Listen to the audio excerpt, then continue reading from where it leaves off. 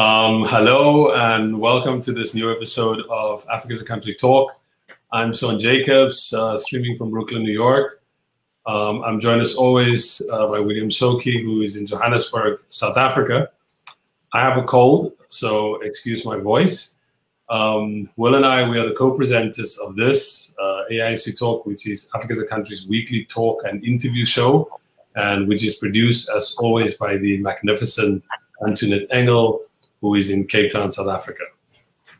And if you missed our show last week, it was about telling stories in Africa. We spoke to Dana Balut and Adam Schoberg, who are the producers of a podcast called The Messenger, which is about the musician turned politician from Uganda, Bobby Wine. And then we spoke to Emir Besire and Aaron Hyde Nolan about Todd Webb in Africa, which is this magnificent book that they put together, which collects the photographs taken in Africa by the renowned American photographer Todd Webb. I absolutely encourage everyone to check out clips from that episode, which are available on our YouTube channel, but best check out the whole thing on our Patreon, along with the rest of our episodes from our archive. On today's show, we're exploring the life, thought, and legacy of the Pan-Africanist and anti-apartheid revolutionary Robert Mangaliso Sobukwe. We're especially excited by a recent publication of the prison letters of Robert Sobukwe, and we are wondering what insights we can gain about Sobukwe on them. So first, we will have Derek Hook, who is the editor of this collection of letters, and he will join us to talk about them. And then we'll have Presses Bikitsa and a returning guest, Petani Matsvi Bandila, joining us for a discussion about Sobukwe's influence today. But before we discuss this revolutionary world, there's a small revolution taking place in India that you would like to talk to us about. It's a not so small revolution that's taking place. And it's actually, we spoke about this very briefly a few weeks ago, but it's fascinating still the extent to which it remains underreported in mainstream media. So to try and give us sort of a little summary about what's going on, and apologies in advance because there's no way I'm going to be able to do justice to it. So as of September last year, there has been this burgeoning farmers movement in India, which includes small-scale farmers, landless farm workers, large-scale farmers, middlemen, sections of the middle class. It's really starting to build this broad coalition of supporters in Indian society. And basically what they're mobilizing against is the set of laws that the Indian government tried to pass last September, which would transform India's agricultural sector and make it more corporate controlled and leave Indian farmers vulnerable to the tyranny of the market.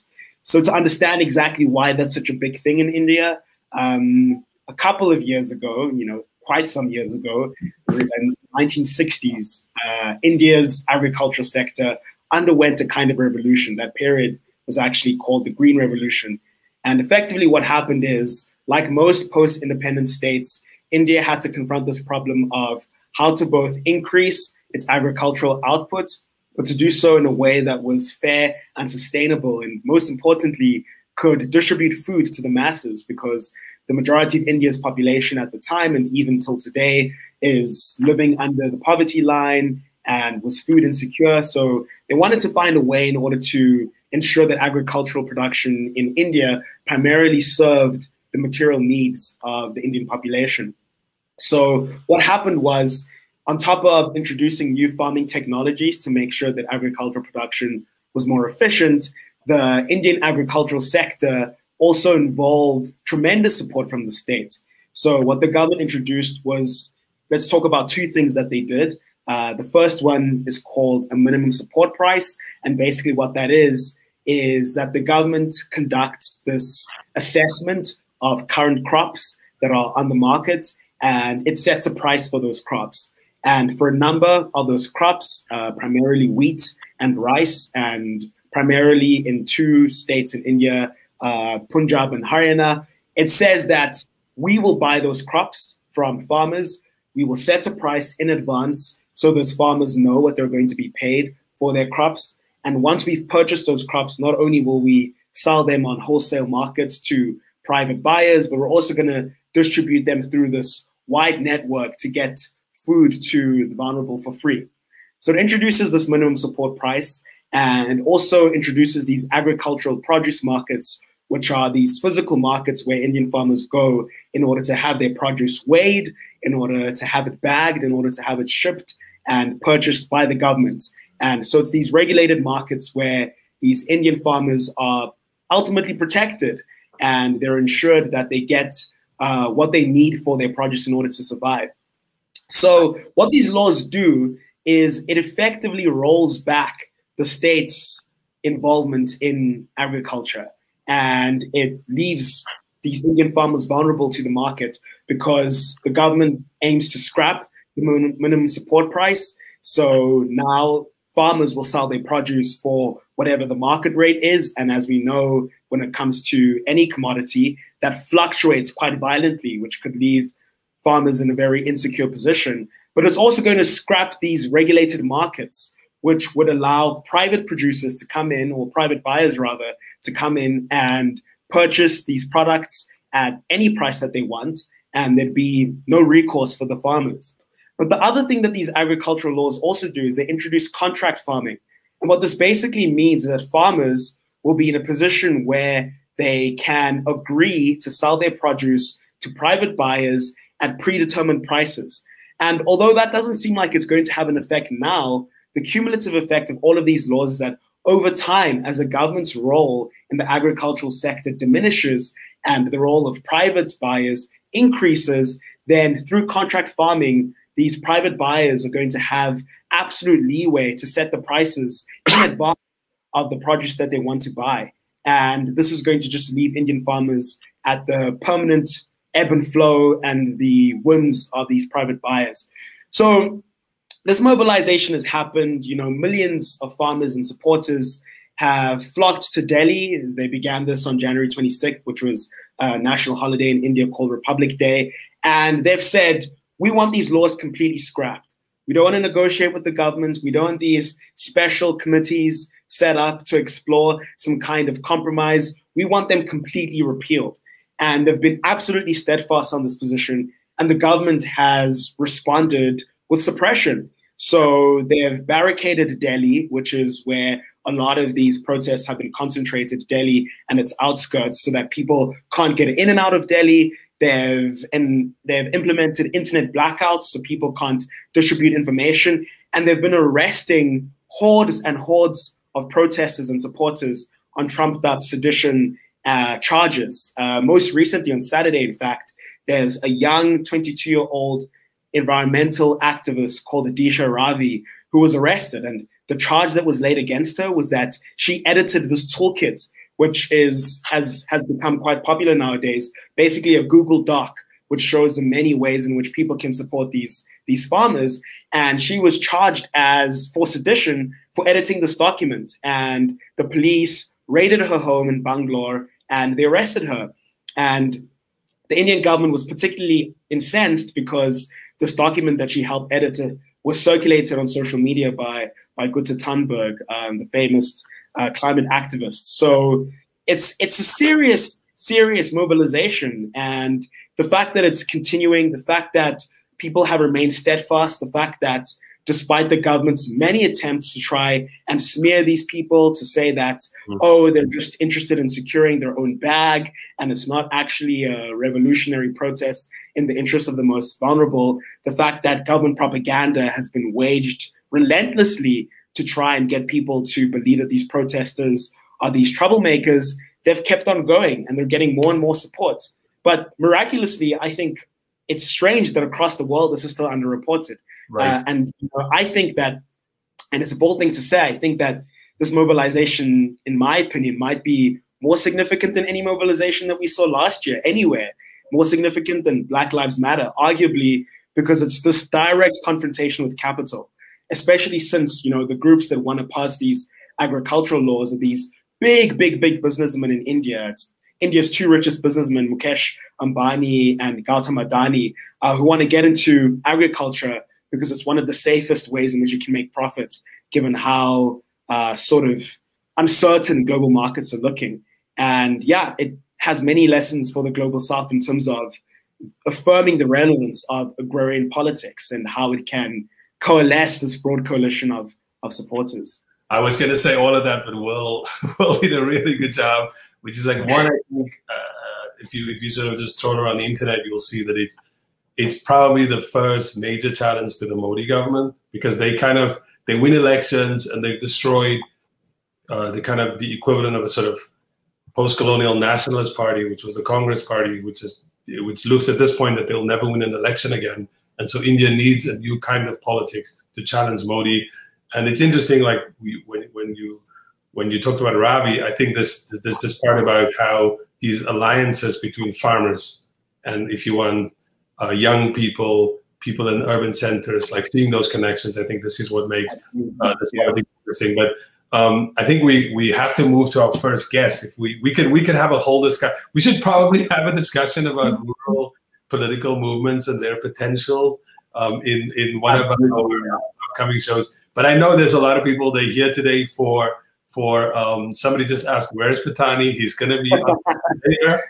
Yes, this is why we're here. I know we talked about India when we started out, but we're here today to talk about the legacy of Robert Sobukwe. So just a reminder to you to hit and like and subscribe on our YouTube, as well as our Facebook. Follow us on Facebook, Instagram, and Twitter. And please subscribe to our Patreon, where you can access all of the show's episodes and help fund Africa as a country in general. Also, if you have questions, you can post them while you're watching on the stream in YouTube. You can post them on Facebook. You can also post them on Twitter, and we will put them on the screen. And if so, we'll ask them from our guests. So let's get to our first guest, because I know we've belabored and we're making people wait. So yes, our first guest with a lot of fanfare. This is Derek Hook. Dr. Hook is an associate professor in psychology, and I'm probably going to mess up the university's name, at the Key University. Duquesne. It's French. It's French. Yeah. Pittsburgh, and he's an extraordinary professor in psychology at the University of Pretoria. He's a practitioner of psychoanalysis with experience in the areas of Lacanian psychoanalysis, post-colonial theory, the work of Frantz Fanon in particular, the psychology of racism, and critical psychology.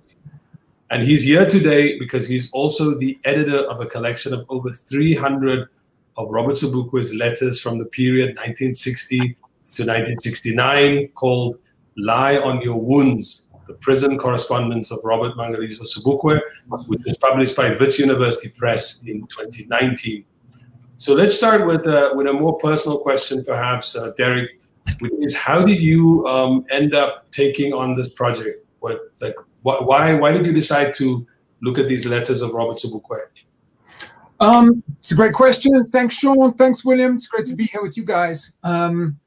The reason I ended up being so fascinated with Sobukwe's letters was because I was teaching in South Africa maybe 20 years ago, and I was trying to think about what form of psychology is not simply another American textbook form of psychology to be teaching within the South African context.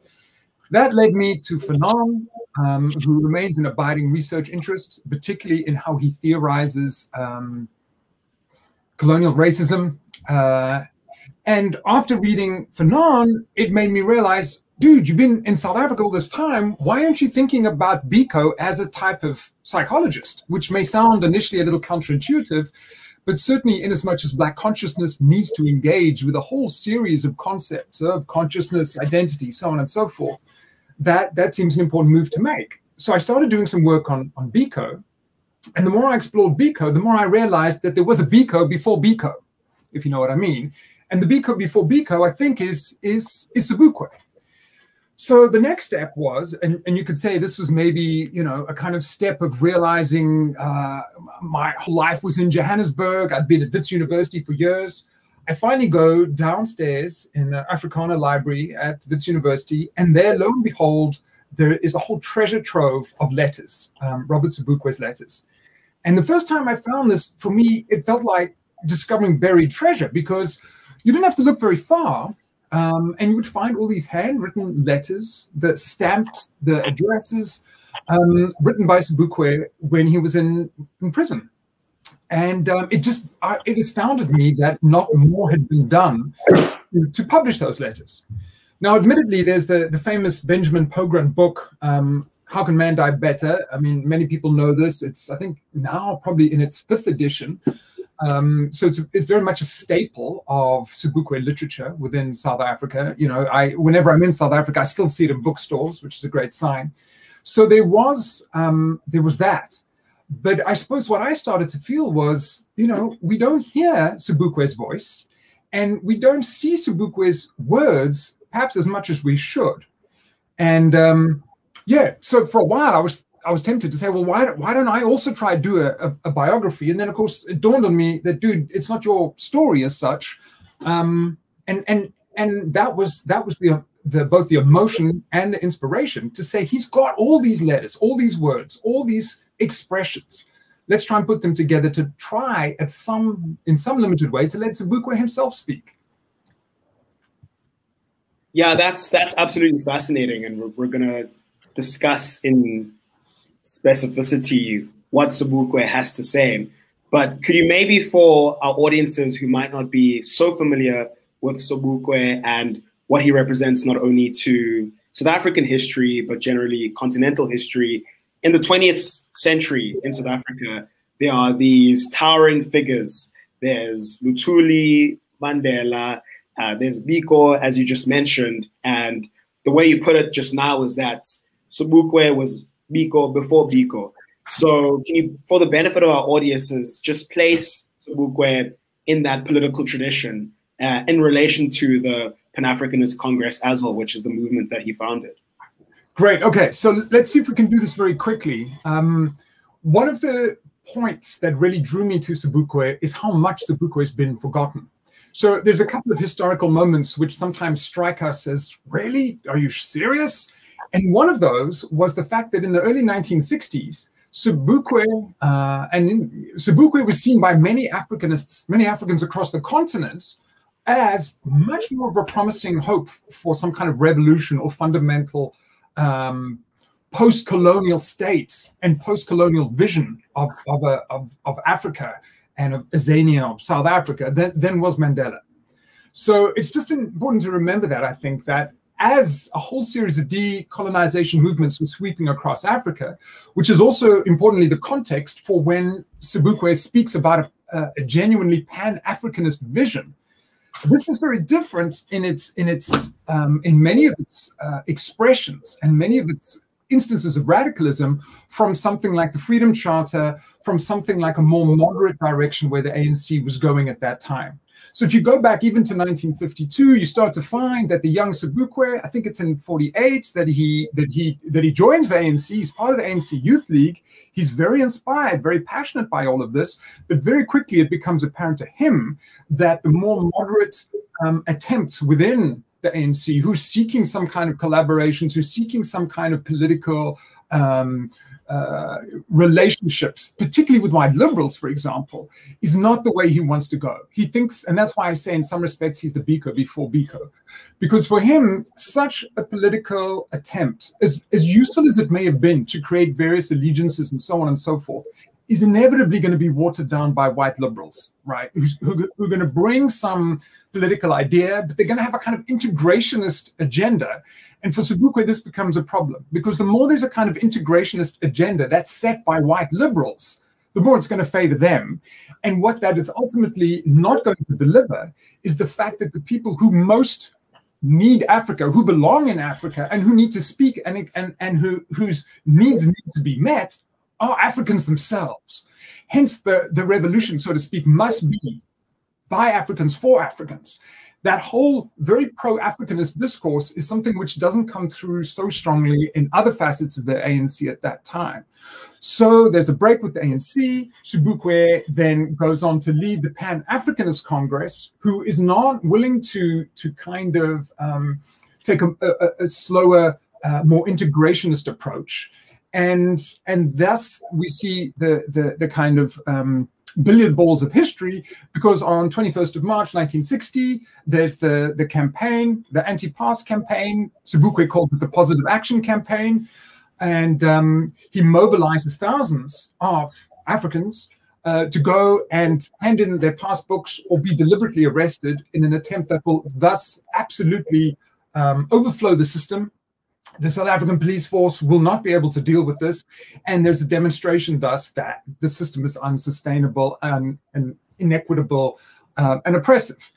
And interestingly, actually, looking over the book before the interview, I see that I included a letter that he sent to the South African Minister of Justice or Police before, saying, this is what we're going to do. Do not open fire on us. This is exactly what we're going to do. We are peacefully going to submit to arrest. That's the nature of this campaign, but do not open fire on us. And of course, that's exactly what happens on the 21st of March, 1960 in Sharpeville. We have at least 69 people dead. And from that point, Sobukwe is imprisoned. The ANC is banned. The PAC is banned. And that's actually, in many respects, where the book begins for those years of his imprisonment. So that was a little brief, but I hope that was good. That was good. That was good.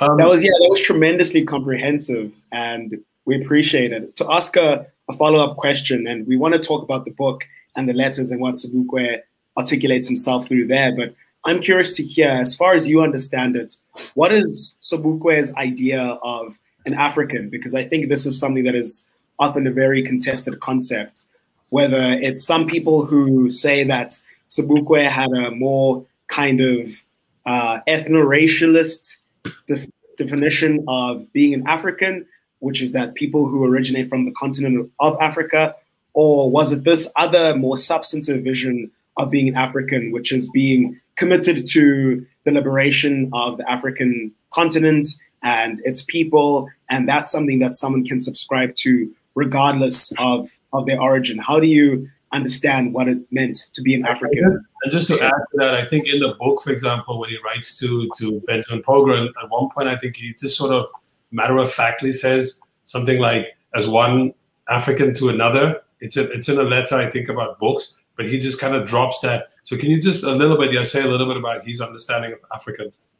Yeah, I mean, it's a little odd, I suppose for me to be, reflecting on this, although then again, maybe not. But I think the way to answer your question is, as far as I understand Sobukwe's approach here, he says, if you are an African, if you live in Africa, if you pay allegiance to Africa, and if you willingly endorse an African majority rule. And he also then has a kind of semi-definition of what it means to be non-African. And I think this is sometimes forgotten. So let's remember this as well. For Sobukwe, you can have been born in and live in Africa and not be African as well, right? So let's just bear that in mind. Because sometimes I think you're alluding to some of these debates whereby people say, well, despite that I'm white, I was born, I've lived my whole life, several generations, therefore I'm by definition an African. Well, yeah, maybe. But according to Sobukwe, you need to fundamentally have that allegiance. In other words, Africa comes first in your political allegiances and in your national allegiances. It's the place that you are living in, the place that you are committed to, the place that you would exercise some fidelity to above and beyond any other nation, right? Africa itself. And fundamentally, it also means being, as he's put it, willing to endorse and live with African majority rule, which is, obviously a qualification of his times, but those terms that he offers are still fairly illustrative, fairly useful for us, I think, because, it makes a case in point. I could, for example, claim, yeah, I'm an African, but then you just ask, like, well, where do you live? And, what is the passport that you hold?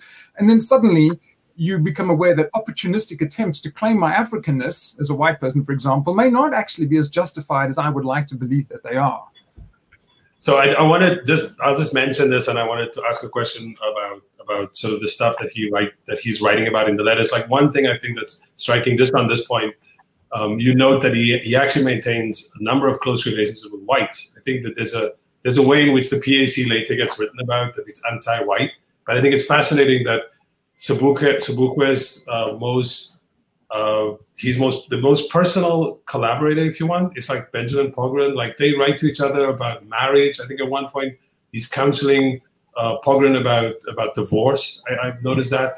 But Eulalie Stott, who's a Cape Town city councillor, etc. So I thought that was fascinating in the letters. But I want to ask about something else, which is it strikes you when you, just from the beginning, just how much he is somebody who's interested in literature. And I think, of course, it makes sense before he goes to jail.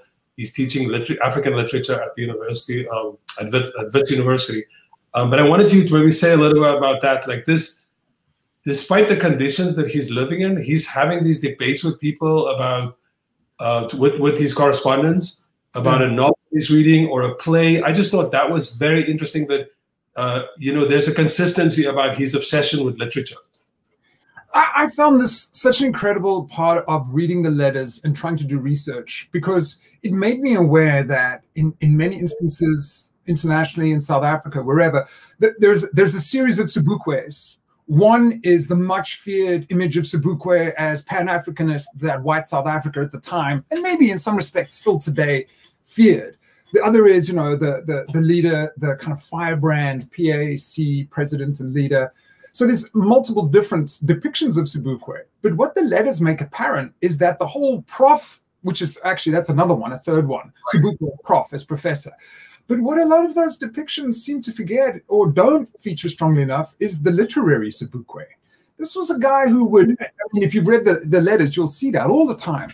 There's a little biblical phrase, there's a biblical verse, there's a piece of poetry from Wordsworth. He's omnivorous in the literature that he's reading. And when I spoke to Denny Sobukwe, his late son, he affirmed this. He said, my dad would read everything.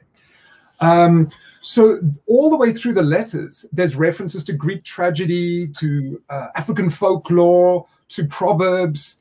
He had such a fluency with language, with culture, and it's not just novels or just nonfiction. He's reading all of this stuff. And it's just incredible to read that, because this is his lifeblood. And of course, you could say, which may anticipate one of your questions, the letters are obviously censored, right? So he's got to find something to talk about and to be able to connect with people, many of whom he hadn't met, who started writing to him, right? So he's got to find a way of doing that. But whether that being the case, he's often very interested in talking about and experimenting with a little bit of poetry, for example. Multiple different forms, and he's also very non-chauvinistic, right? So there's Afrikaans that pops up in there. He's always interested with Pogrund in Judaism, in Jewish history, and he's just a very open intellectual. There's a moment, I think, where he writes to Pogrund about Pogrund had written an article about an expose of prison conditions, and he says to him, "I can tell you what's going to happen. They're going to say that you're Jewish." So he also notices anti-Semitism. I thought that was an interesting sort of thing about Sobukwe. The one you just mentioned sort of in passing, but I think it's really worth emphasizing the way he writes about Afrikaans.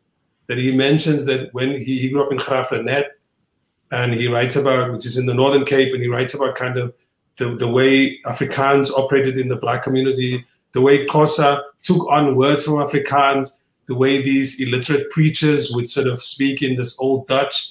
And as you pointed out, like he's reading, somebody sent him Contrast, which is a very well-known early 60s South African sort of literary journal. And he says, "I find the Afrikaans poems better to read than I would the English." I thought that those were sort of elements of Sobukwe's personality that people don't know about, I think. I mean, it's tremendous, the degree to which he defies one's expectations sometimes. Although having said that, this appreciation, whether it's Afrikaans, whether it's Xhosa, whether it's whatever, it's very much a part also fundamentally actually of his political views, right? Because for him, and sometimes, well, I don't know, maybe people forget this, maybe they don't. But of course, part of apartheid's policy was the divide and conquer thing of, separate homeland states. Let's exacerbate different ethnic identities. And so there's a number of times when apparent contradictions emerge. Sobukwe will say, well, this is the clan animal from my upbringing or whatever, but I'm not fundamentally just Xhosa or anything like that. I speak Afrikaans. My brothers are absolutely fluent in Afrikaans. I think he says my mother and my brother. Yeah. Yeah.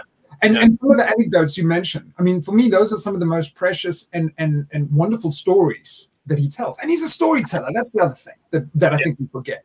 The stories about Graaff-Reinet, about going to church, about different accents, a colored accent, or, all of these different kinds of things, which for him are very much part of what Graaff-Reinet was. which is not to make it thus just one segregated unit of a certain type of ethnicity. For him, blackness in that respect, although these aren't really terms he uses, right? But that is an identity. Yeah, needs to be. Would you say? Another thing to remember about Sobukwe is that occupationally he began as an instructor of African languages at Wits University. And when we talk about the literary Sobukwe, something I remember reading is that he expresses in a letter how he had hopes to go study linguistics in the Netherlands. Would you say that we get a portrait of a man who, it's almost paradoxical, because on the one hand, he does seem like he's a reluctant politician. It seems like he would much rather spend his time telling stories, reading poetry, being immersed in the world of letters. But on the other hand, he does, and he makes it clear in his sort of speech to Fort Hare students that his definition of being political is not just being someone who is a party member, but regardless of what your occupation is, whether you're a doctor, whether you're a lecturer, whatever it is, you must be political. So it's almost, I don't know how exactly to ask the question, but we get this person who was a politician or involved in politics almost because circumstances demanded it, but he was anxious for liberation so that he could get on with his life, so that he could continue to be immersed in the world of literature and the classics and so on. Is that a fair thing to say? Yeah, I mean, one way of receiving your comments is to say maybe there's a contradiction of sorts when we could voice it like this. Maybe the best, most visionary political leaders are those who are not best suited to be political leaders. It's a contradiction, right? But what I mean by that is, like, I've heard these kinds of arguments before where someone will say something like, well, Mandela was willing to compromise and Sobukwe wasn't. And in fact, I forget if I've included it in the book, but there's this great passage where Mandela refers to Sobukwe, and he says, well, Sobukwe, when he was in prison, was never willing to negotiate about better conditions. And of course, you hear that in Robben Island as well. He does not want to try to negotiate better conditions for himself, right? He is suffering. Others are writing letters. I think Pogren writes sort of on his behalf, right, to the Minister of Justice. Yeah. So he's uncompromising. And I suppose sometimes, it's a general question, but maybe like if politics is the art of the possible or impossible, like politicians need to be able to compromise and form certain kind of relationships and negotiate. But you could say that in many respects, referring back to Will's question, Sobukwe to me is someone who's a supremely ethical person, actually. Like, he doesn't want to make some kind of, let's do a little arrangement here, which is not going to benefit, but of course it'll slightly give me more political gain. So what I mean by that is he's someone who's fundamentally committed to his political goals and not willing to compromise, which may make him a much more admirable, ethical political leader, but it also means that it's going to make the road ahead very tough. And indeed it was for him, right? I mean, he suffered greatly. And one of the points in the book, for me at least, is that much of South African history hasn't yet acknowledged that, hasn't realized the extent of his suffering. But then just the last point, I also think that weirdly enough, his literary loves, his literary abilities, his intellectual talents were very much part of the same general ethos as his politics, if that makes any sense. Like, to read, to express suffering, to understand other people's suffering, to talk about the human condition is partly what drives his politics, which is also fundamentally why he's so immersed in literature. I mean, lie on your wound is basically a phrase that he uses to talk about suffering, which I think he uses in letters to many people, including Nell Marquardt, who I think is the wife of a former vice chancellor of the University of Cape Town. I wanted to ask you just about, because I know we have other guests who we want to bring into the discussion. Just quickly, there's two other things that stood out for me in the book. One is like his relationship to Christianity. He's obviously like a deep Christian. And also, and maybe this is where I probably had a little bit more, I thought it was a little bit more complicated, his relationship to communism. It seemed that, you're on the island, like obviously if you get sent books that are anti-communist, the government's going to make you read them. But I'm curious sort of what you could say about his related, because the ANC, of course, is aligned to the South African Communist Party throughout this period. What can you say about those two things and whether those things are related? One, him being a Christian. He's getting all these people, as you said, a lot of strangers. They send him like biblical literature. They send him stuff to read, food packages. And at the same time, him and Pogren, Pogren's doing some research, and they're having a discussion about communism. Okay, yeah, so, quite complex issues, but let's just say that to begin with, at the period of imprisonment, and maybe just to make this clear in case we didn't already, after Sobukwe is arrested, he's in prison for 3 years. He's given a sentence because, he's incited the march. After that, his prison term he's served his time. He's technically no longer a prisoner, but of course there's the implementation of the Sobukwe Clause, which means that the Minister of Justice and the South African Parliament, Apartheid Parliament, can decide every year to extend it. So then he is sent for 6 further years to Robben Island. And just to make that point, in case we haven't stressed it, this is solitary confinement. Okay, and not just solitary where there's other prisoners nearby and you can hear them. It's both slightly better in as much as you've got a little house, a little tiny little cabin of sorts, but it's also much worse in the sense that your isolation is even more pronounced. And before we end, we should return to that because that's part of the Sobukwe story, I think, and the suffering and what happens to him in the course of that time that we should make mention of. So at the beginning of that time, he's saying things in his letters like, "My darling Veronica, how are you today? It's Easter. I cheered myself up by putting on the radio and I sang some hymns." And so that whole Methodist Christian thing is still important for him. But somewhere in the middle of the letters, I'm going to guess it's like maybe 63 or 64, he says, I don't really believe anymore. And this, if you know Sobukwe and you know his family background, is a kind of like, what's going on? It's a warning sign. There's something that's changing there, and that's quite a dramatic moment. And I remember Benjamin Pogren also kind of gets a sense and asks him about this. So one quick comment about that. We don't know for sure what happens, why he seems to lose his faith. But there was one letter that stood out for me out of the however many that are in the book. And Sobukwe he doesn't show much anger or sarcasm, but there's one letter he writes to Veronica, and he says, "Mrs. So-and-so," who's a white liberal writing to him. Lots of white liberals start writing to, right? And he goes, "She says she was very sorry to read that refugees in Basotho land were all singing my praises as their leader. She hopes I'll denounce them and tell them that I am now a disciple of the Lord Jesus Christ. I suppose I'll have to take up ministry after that and be a good little Christian." And then he uses an expletive, a racist term. "I don't think I'll answer the letter. I'll hurt her if I do." So on the one hand, you've got Sobukwe, who comes in with very profound Methodist, and remember his older brother is, and many members in his family have been preachers, right? Are very much immersed in the church.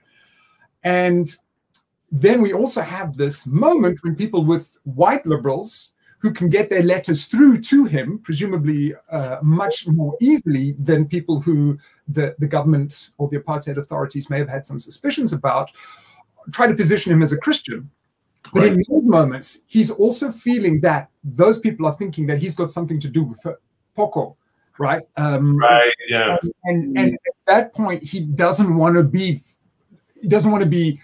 seen in that way, because that's a form of Christianity which somehow is going to just replicate some of the apartheid dynamics, which is precisely that he's fighting against. So we could speak more about that, but that's just one snippet. And it's a very powerful letter when he says that, because normally, he's got this equanimity where he's trying to make things work with lots of letter writers who he's never met before. So that's the one thing. The communism thing is interesting because you could say that that his overarching Africanist agenda means that if communism is coming to South Africa and is coming to benefit the struggle in whatever means it may do so, if it comes so in a form which is surreptitiously or not so surreptitiously promoting the role of white liberals, Sobukwe is not going to be interested in that, right? That's not the kind of struggle he's in this for. He although weirdly as well, he's very interested in people who are the most oppressed within South Africa, within rural regions, for example. So he's not particularly enamored with communism, but of course that takes us to another schism, another point of friction and I'd love to hear what people have to say about this. The version that comes out of Sobukwe in Benjamin Pogren's book is one which is kind of more liberal friendly, right? And I have a lot of respect for Benjamin Pogren and his work. And I think Sobukwe is a big enough person to be able to form relationships and genuinely have meaningful friendships and alliances with people who are not sharing his own political views. But I sometimes wonder if that tension within the letters that Pogren very much wants to foreground and push forward a liberal agenda. And I don't think that is Sobukwe, actually. I think in some respects, yes, but in other respects, no. I think an Africanist agenda is more important to him. So there's no better way to sort of try and start teasing out this tension of which Sobukwe we can portray, either a liberal-friendly one or a more radical Africanist one, by bringing on our next two guests. So we'd like to welcome onto the episode Precious Bigitra and returning guest Phethani Majivandila. Hopefully Phethani's around. We know that he's struggling with internet connections, so he'll pop in and out as and when his internet is complying with him. But to tell you a little bit about our guest joining now, Precious is a history master's student at the University of Cape Town. Her research is on the Xhosa women poet Nontsizi Mxwethu, and Precious is interested in how Mxwethu was able to use poetry to mediate through a number of the layered contradictory realities of Black life in the early 20th century. And Phethani is an Africanist historian, activist, and an active PAC member, as well as a contributor on Africa as a Country. Check out his articles on the site. We are absolutely grateful to have the two of them on. And thank you so much, Precious and Phethani, for joining us. I mean, I want to start with the question that's sort of that Derek's kind of let simmer right now, which is, how would you guys say Sobukwe is received today? So after Fees Must Fall, after Rhodes Must Fall, how are people trying to construe Sobukwe? Which is the Sobukwe that they most turn to rather to address contemporary South African realities? Thank you so much, Will, for the opportunity, and thank you to Derek as well. I've really enjoyed listening to some of his insights, and I got a chance to read the book over the weekend. I mean, I don't know if I'm going to answer this question directly. Perhaps I can just kind of talk about my own journey. So I arrived at UCT in 2014, and the time that I arrived, non-partisan politics were, kind of on the rise. And with Rhodes Must Fall and Fees Must Fall, I think PASMA had fertile ground to start off something there. So I think PASMA was established in 2015, just before or after the occupation of Rhodes Must Fall. That was quite an interesting time, right? I just come back. I just arrived in Cape Town from East London, and I was quite excited, right, about being a young person in a democratic South Africa. But as I guess started engaging in conversations with all kinds of people, saw that actually there's certain things that I wasn't aware of, right? And so I fully immersed myself in the conversations that were happening on campus, and I leaned into PASMA as well, right? And I won't talk about my own experiences and my disillusionment with PASMA. Maybe Phethani and I will talk about that offline. But I think it's interesting, right, to come into university and to learn that there were people like Sobukwe, right? And we had never learned about them, in our historical training at school, right? You're kind of learning about the French Revolution, and all these, the history curriculum is kind of regurgitated. You're learning the same thing in grade 8 and grade 9, and it's not really useful. And only, I think, in grade 11 and matric are you learning about, kind of BCM there and the road to democracy. And so I think for me, what really attracted me was that, geez, there's such a richness of political thought, political history, that I don't know about. But also, I think what was really convincing was that, the questions that I was thinking about are the kind of questions that, the likes of Sobukwe were wrestling with as well. And so I think the political education was really valuable in my time at UCT as I was trying to form my own thoughts. And so it was quite interesting because exactly this time last year, I just finished a 6-week residency at Robben Island. I was looking at, 2 Xhosa chiefs who were incarcerated on the island, and their wives followed them to Robben Island. So Chief Maqoma and Chief Siolo. And where I was placed, where I was living, was only a few, steps away from Sobukwe's house, right? And I had the privilege of going into the house and reading the letters and seeing, where he lived. But I was mortified, actually, to realize that actually the tourists who were going into Robben Island did not get that opportunity. So what happens is that you go into Robben Island and the bus takes you past Sobukwe's house. The tour guide will say something, a few words about Robert Sobukwe, and then you'll move on to the tuck shop and then go back to the maximum security prison where you'll do an actual tour. And so, I think that deliberate erasure of Sobukwe, right, is definitely still there. And so I really enjoyed my time at Robben Island, but I think that was something that I was just, kind of shocked by, that, this erasure that we are constantly lamenting is something that is still going on, and there seems to be no kind of interest to remedy that. And so I think for me as a young person, and the relevance of Sobukwe really is because, the questions that I was asking and thinking about during my time at UCT, I was like, oh, wow, he was thinking about the same things, right? So I remember reading the speech that he gave at Forte as the SRC president. And the entire speech is worth reading. But something that really stuck out to me was what he said. And he said, education to us means service to Africa. And he talks about you should always, strive to be the fulfillment of your people's aspirations, right? And so I think that spoke to me and really stuck with me as a young Black person in South Africa, that actually me being at the University of Cape Town means something, should mean something. I'm not just there.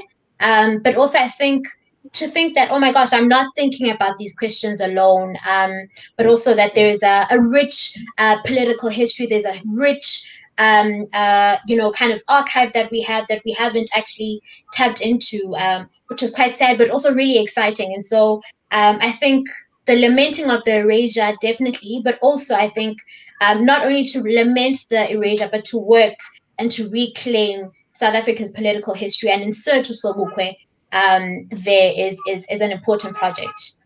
So yeah, I'll just pause there. I don't know if you want me to say anything more. No, that was absolutely wonderful. We do want you to say some more, and we're going to ask some more questions. I just want to remind everyone, I know a lot of people came for Phethani. He's a popular man. Unfortunately, his internet connection is struggling. I don't know what's. There's some erasure of Phethani happening over here. I can verify that Phethani is as much of a firebrand leader as his inspiration Sobukwe was. But I mean, Derek, I want to hear your thoughts, especially on this point that Precious just concluded with, which is about the erasure of Sobukwe and how, as Precious was mentioning just now, in history textbooks, he's not really taught for a long period in South Africa's post-apartheid political history. There wasn't very much public acknowledgement of his influence in South African politics. The 27th of February, which is the day he passed on, is hardly commemorated outside of PAC circles. Why do you think that's sort of been an enduring sort of feature of Sobukwe and his legacy? It was one of the things that most made me want to collect the letters. And at the same time, I started working on a paper, which I called something like Sobukwe, Threatening Embodiment of Freedom. And the reason I gave it that title was I started collecting a whole bunch of South African history books and texts. And as I started doing that, you could see that there was this kind of unholy alliance between, let's say, ANC allegiant historians and also, more white written histories and previous racist apartheid histories. Two groups thus that would seem to have very little in common, but one thing they did seem to agree on was that Sobukwe and the PAC mustn't be given any prominent focal point in the retelling of a certain period in South African history. So that kind of unholy alliance has also then had a whole series of knock-on effects, such that there's a deliberate, in some respects, I can only assume systematic attempt to keep that material, PAC history, Sobukwe's history, a variety of important PAC heroes outside of the confines of written history. But it's also not sometimes a fully conscious thing. So, the story that Precious tells, I also have had an experience like that, being on Robben Island. The guy on the bus is saying, well, we can stop here at the Sobukwe house if you want, but we can carry on. Like, I'm not saying that the person's deliberately a bad person or anything, but it somehow becomes habituated, that sidelining. One of the people I spoke to in preparing the book was Tamika Plaiki, and he's also done a whole lot of research on Sobukwe, and he just put it in very stark terms. He said, "Where is the man's voice?" The amount of scrutiny and recording and surveillance that Sobukwe would have been subjected to in prison, elsewhere, prior to prison, after prison, was pretty damn intensive. But there's no existing recording of his voice. And what saddens me, and also gives me a little bit of hope, actually, is that this attempt to repress, neglect, deny, sideline Sobukwe has gone on for a long time. And it's almost as if there's an inability to want to engage, or at least with certain people, not everybody, obviously, with what Sobukwe is saying. It's almost like what he was saying couldn't really be heard. But I think part of what our further guests are now saying is the time has started now, over the last 5, 6, 7, 8 years, where Sobukwe's voice can be heard, where it is being heard in a more dramatic way. And the irony of history is that things that he was saying, even as far back as that speech, the SRC president's speech, seem to have a distinct articulation and a distinct force in today's South Africa. And I think that's the reason for hope, that even though there's been this systematic whitening out or blankening out of Sobukwe for so long, part of his political message is now being heard in a way that maybe it hasn't been heard in quite the same way for 40 years. President, you wanted to add something, right? Yeah, I did. I wanted to add two things. I think also something that we maybe fall into the danger of is wanting to box people as radical or conservative, right? And so when we cannot understand that people are complex or are making strategic political decisions, we don't want to engage with them. And I say this because I'm working on this Xhosa woman poet who's writing in the 1920s. She is aligned with Congress, and then she leaves Congress and, starts writing for a newspaper that is funded by the Chamber of Mines, right? And, if you would read that very simplistically, you would see it as her aligning with a more conservative kind of platform. But actually, there are particular kinds of reasons why she decides to do that. And so I think what I think Derek kind of pointed to this is that we cannot hear Sobukwe, we cannot understand him because we want to understand him as radical or as conservative, right? We only want to understand people in those ways and not see that there are some things are gray areas, right? And also he is making strategic decisions. I think that the boxing of people also limits us in the way that we see them and in the way that we can actually learn. And so I think that is definitely a blind spot and something that those who are doing work on him need to definitely, show us and work on. But I think on the issue of erasure, I think we also erase Umam Veronica and her activism and her role, because, you know, like I said, I went on to Robben Island to do research on these Xhosa chiefs. Their wives followed them to incarceration voluntarily, right? And in one of the threads that one of my good friends, Uzikona Valela, has on Twitter, she has amazing historical threads. If you haven't checked her out, please check it out. But you know, Uzikona says that Mom Veronica actually offered to stay on Robben Island to care for her husband.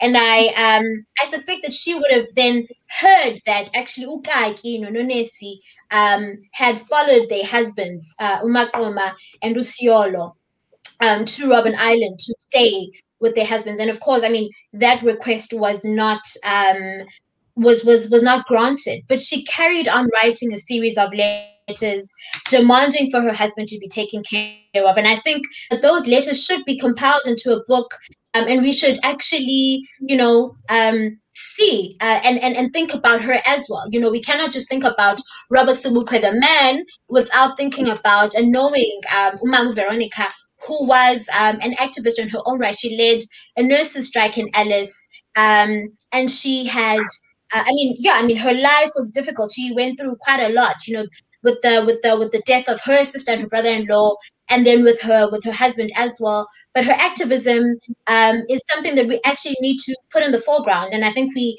fail to do that. We want to see her as the mother of Azania only, but not as a person, not as a co-actor with Sobukwe, not as someone who you know, had her own political ambitions and you know, kind of contributions in our country's political history. And so I think in the issue of erasure, we need to think deeply about the role of women.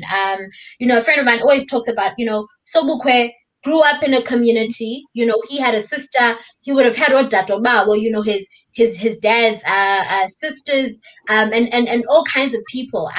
You know, when he went into Fort Hare, he would have interacted with all kinds of people. And so even as we talk about the man Sobukwe and want to reclaim his space in South Africa's political history, I think we should be careful not to carry on the further erasure, right? Because we love pioneers, we love big men, we love vanguards, and we leave aside people we think don't have much to say.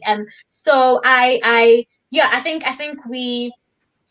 think we need to really think about, you know, Mamu Veronica as well, and then put her on the foreground. I really enjoyed, you know, the letters that he wrote to her that were in the house that Sobukwe stayed in. And I think at some point she was talking about how he was, you know, cold and he needed some, you know, shoes and some socks. And I mean, I think it's just, you know, we need to actually think about that as well. We cannot speak about Sobukwe without speaking about Mamu Veronica, not only speaking about her as the mother of Azania, but as a woman who was a political activist, you know. So yeah, I think in Darren's book, and we you know, we don't want to misrepresent the book. It's called The Prison Correspondence, and you're right. There's a ton of letters between the two of them, and there are letters that she's writing to people like Pogrund, to the Minister of Justice. So she herself, you are correct. Like, I think there, maybe Derek, you want to say something about that quickly. That I think the you know, her life and her role should not be underestimated in the story. Yeah, I mean, just to affirm, I agree completely with what Precious is saying. The one letter, I mean, there are some of her letters in the book, but one of them that is so powerful is when she writes to the Ministry of Justice. Right, Sean just alluded to it, knowing that Bob himself wouldn't do that. Right, that this was necessary. So she's a kind of constant presence in many respects, in the way Bob is thinking about things and in the book. But yeah, I think Precious is right. I mean, it would be nice in a way to have a book that broaches this whole piece of history from her perspective and foregrounding her role. And I would like to think that this book is, you know, maybe the first kind of mini step on that journey, but we haven't got there yet. And I mean, just also to note something that was very poignant, you know, I say it at the beginning of the book, but the same week that this book was about to be submitted, Ma Veronica dies. And that was a little bit of a heartbreak because I don't know, she was getting a bit older, whether she needs to or wants to see the book, I didn't know, but it just seemed so sad to get to that point, bearing in mind what we've been saying about how difficult it is to have Sobukwe's voice, the family's voice, that part of South African history, the Sobukwe part of South African history to be told, and it comes right when she dies. So it was kind of a sad thing. Yeah, I mean, I truly couldn't agree more, and I think it would be important for the next work in terms of uncovering Sobukwe to involve uncovering the people in his immediate influence that shaped his political convictions, especially given the overlap between the personal and the political in his life. And undoubtedly, Uma Veronica plays a towering role over there. But I just want to announce that Phathani has finally joined us on the show. The guerrilla is here. We're excited that after all of the struggles, he's been able to join us. Phathani, we're so grateful that you've still managed to make the time.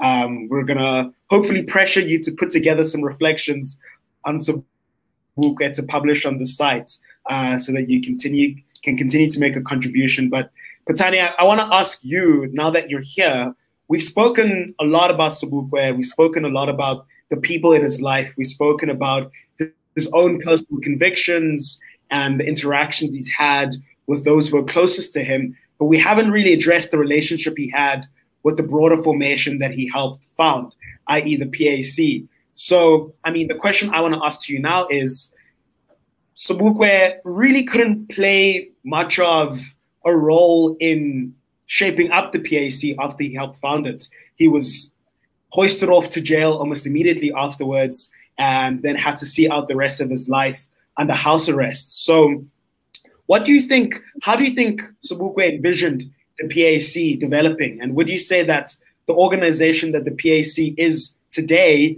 is the organization that Sobukwe imagined it to be when he helped set it up?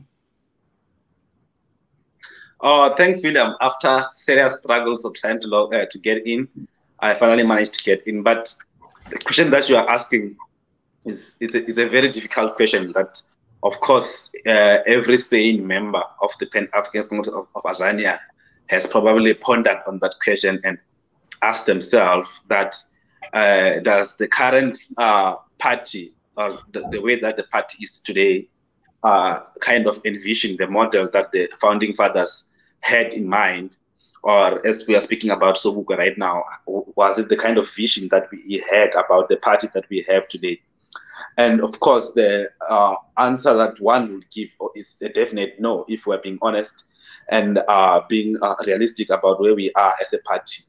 But also looking at the fact that what you have alluded that as soon as the party was founded, Sobukwe and the top brass leadership of the party was hoisted to prison almost immediately. 11 months after the party was formed, we see the Sharpeville massacre was happening in March 1961, just 11 months after the party was formed. So realistically, at the time, the party had not achieved to say that to be a cultural organization as to the ANC, which was formed in 1912. It's a party that almost every black person would know who was living at the time. But the PAC was fairly new and managed to shake the racist structures to their core.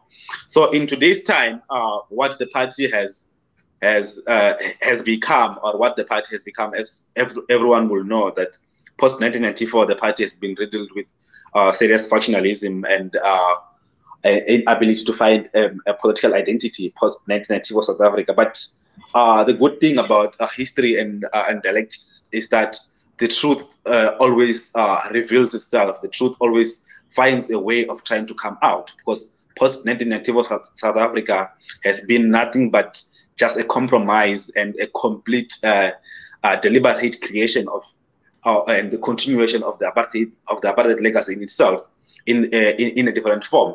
So what has really come out of 1994 post 1994 South Africa is that the people of South Africa, as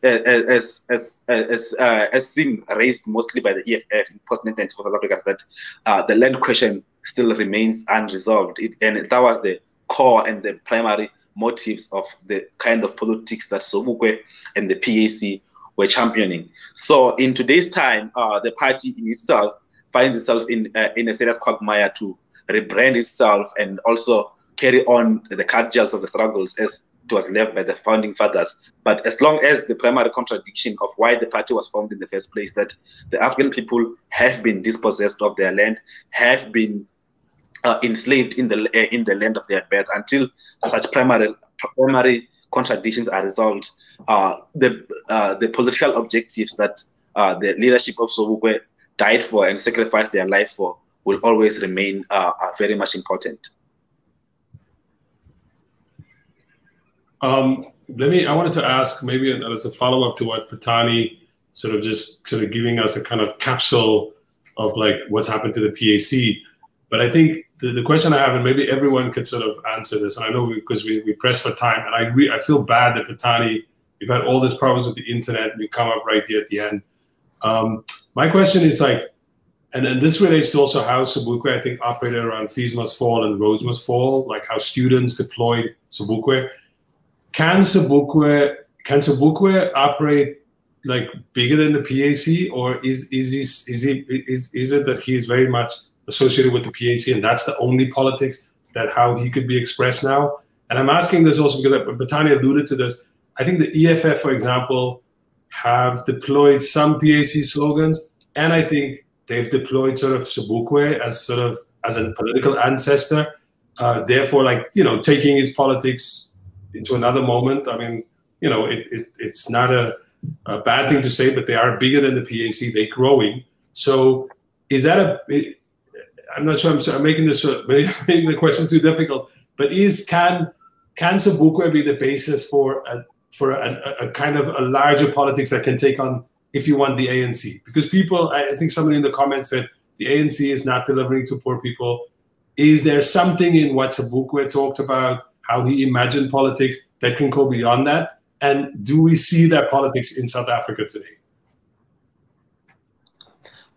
For me, Sean, you must remember that when the PAC was formed, it is not formed to be a party that is supposed to be permanently in the lives of the African people. It is a vehicle that must take the African people towards liberation, right?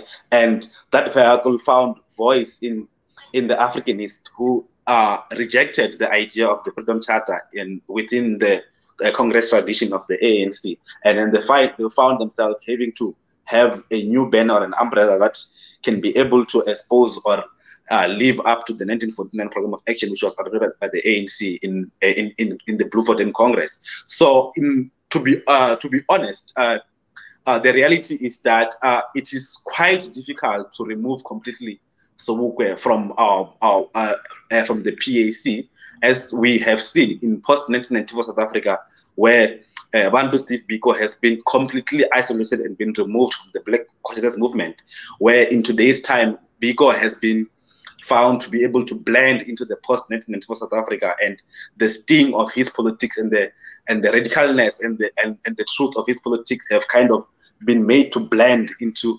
post-1994 South Africa. And that's something that I believe that mainstream politics and liberal politics have been trying to do with Sobukwe, and trying to make him blend into the South African politics. And it has proven difficult because such kind of dishonesty and distortions of Sobukwe's legacy cannot happen unless if we're speaking realistically about addressing the core principle of his politics, which was the return of the land to the African people. So it becomes very difficult to completely remove Sobukwe from the PAC, as we have seen with the removal of Biko completely from the BCM movements.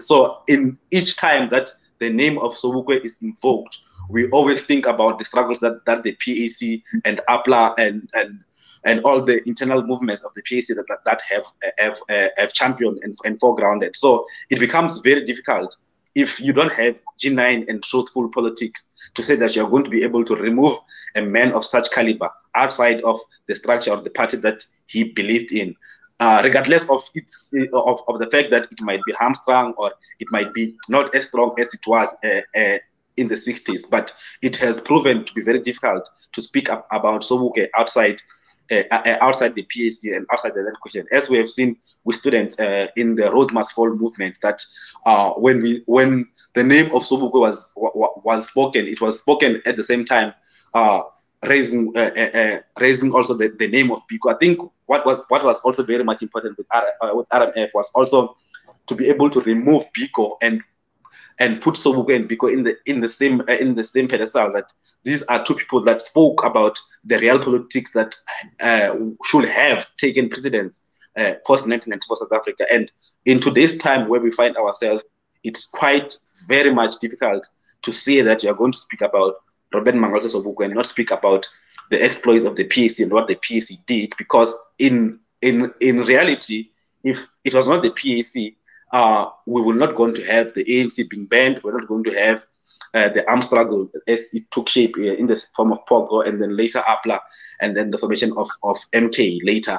So without such action, so it becomes very much difficult to remove the man Sobukwe from the politics of the PAC, regardless of the fact that we might have one seat in parliament. That remains, because the primary contradiction and the truthfulness and the ideological clarity of the party is that the land remains the primary contradiction, and post 1994 South Africa has done absolutely nothing to address that because of the negotiations and the compromises which were reached in the early 90s by the ANC.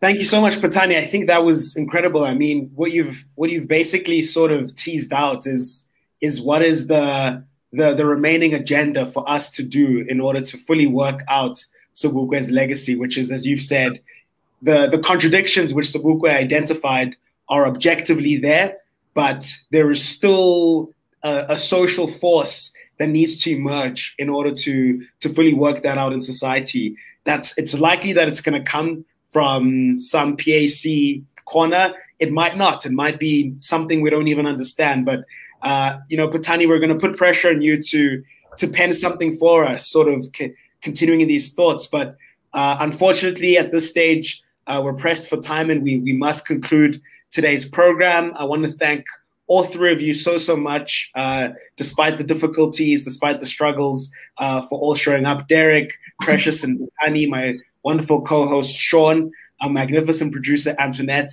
And before we go off, Precious would like to read something from the poets that she mentioned earlier and that she's been researching. I think that would be a very, Sobukwe himself was a fan of letters, a fan of poetry, and I can't think of a more fitting way to conclude today's program. So, Precious, over to you. Thank you so much, William. So one of the most enduring slogans of Black resistance is Maibuyi Afrika. So that is the title of the poem that I'm going to read, written by Unozizi Mkweto.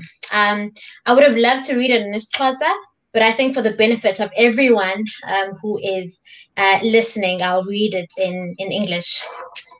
For a long time now, we've been calling Africa. Hear our wailing, Garden of Africa. Your crop was consumed and scattered by birds, but you stood firm and never left us. Our voices are hoarse from imploring you. We track through nations, appeal to phantoms, nothing more than chicken scratchings. Eager at dawn, at dusk, empty-handed. We call to you from Table Bay. We call to you from Algoa Bay. We call to you from Grahamstown. Clutching satchels, crammed with half-jacks. Drunk to death, we call you home. We cover your eyes and proclaim you blind. You go right back to where you came from, as we call you home from the depths of depravity. You say, come back. You must come back. You prophet to all the earth's nations. They come from the north, they come from the south, from the east and from the west. Africa stayed. She's nowhere else. Look how the grass continues to sprout. Look at the spring still bubbling with water. Look all around. It's all in its place. Will you go to the grave with nothing achieved, raising your cry, calling, come back? If you come back first, the nation will rise, and news of its stirring will ring out to Jericho. But tell us, Africa, where else in the world can any old fool say, come home? From my point of view, we bear all the signs as we stumble along in stupidity. From the buffalo's banks, we raise our cry. From the Chume's banks, we raise our cry. For all the black nations under the sun, so Satan's ashamed until his guts burst. You display no love, display no togetherness. You sit on the fence, won't take a stand. Nothing but sellouts, you set fires and run. Betray your own people to bolster the whites. Are you raising a cry, saying, come back? You'll cry yourselves hoarse. You must come back. Gone are customs for setting up homesteads, monarchy, values, nothing is left. You live like locusts, left by the swarm. You lost all pride, your sense of a nation. Lock, stock, and barrel, everything's lost. You seek balm in the bottle that blots out all pain. You say, come back. You must come back. You scratch your head in search of escape. Nsikana warned you a long time ago. Money is the lightning bird. Leave it alone. Child of the soil of far-flung Africa, what have you done so to offend God? Here the chink cells you mount for your home brew. There the coolie buy up your empties. Are you raising a cry? You must come back. Spurn advice and you'll come a cropper. Always recall where you come from. Seek the seers to tell you straight.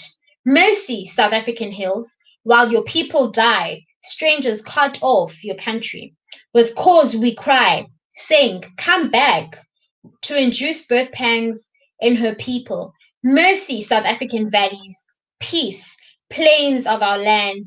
Look how we've plowed by the steam locomotives, rocking along like bull baboons. Come back, Africans, or will rolling years leave you marking time, while rain falls elsewhere and plagues striking your family. Peace, sun, peace, moon, stewards of our protector, bear the report to the one on high, plead our case in elegant terms. Peace, ow. So basically, Unonsi Zimkweto here is saying that for Africa to be restored, we must actually set our own house in order first. And I think that is such a poignant poem. Yeah, thank you so much for inviting me.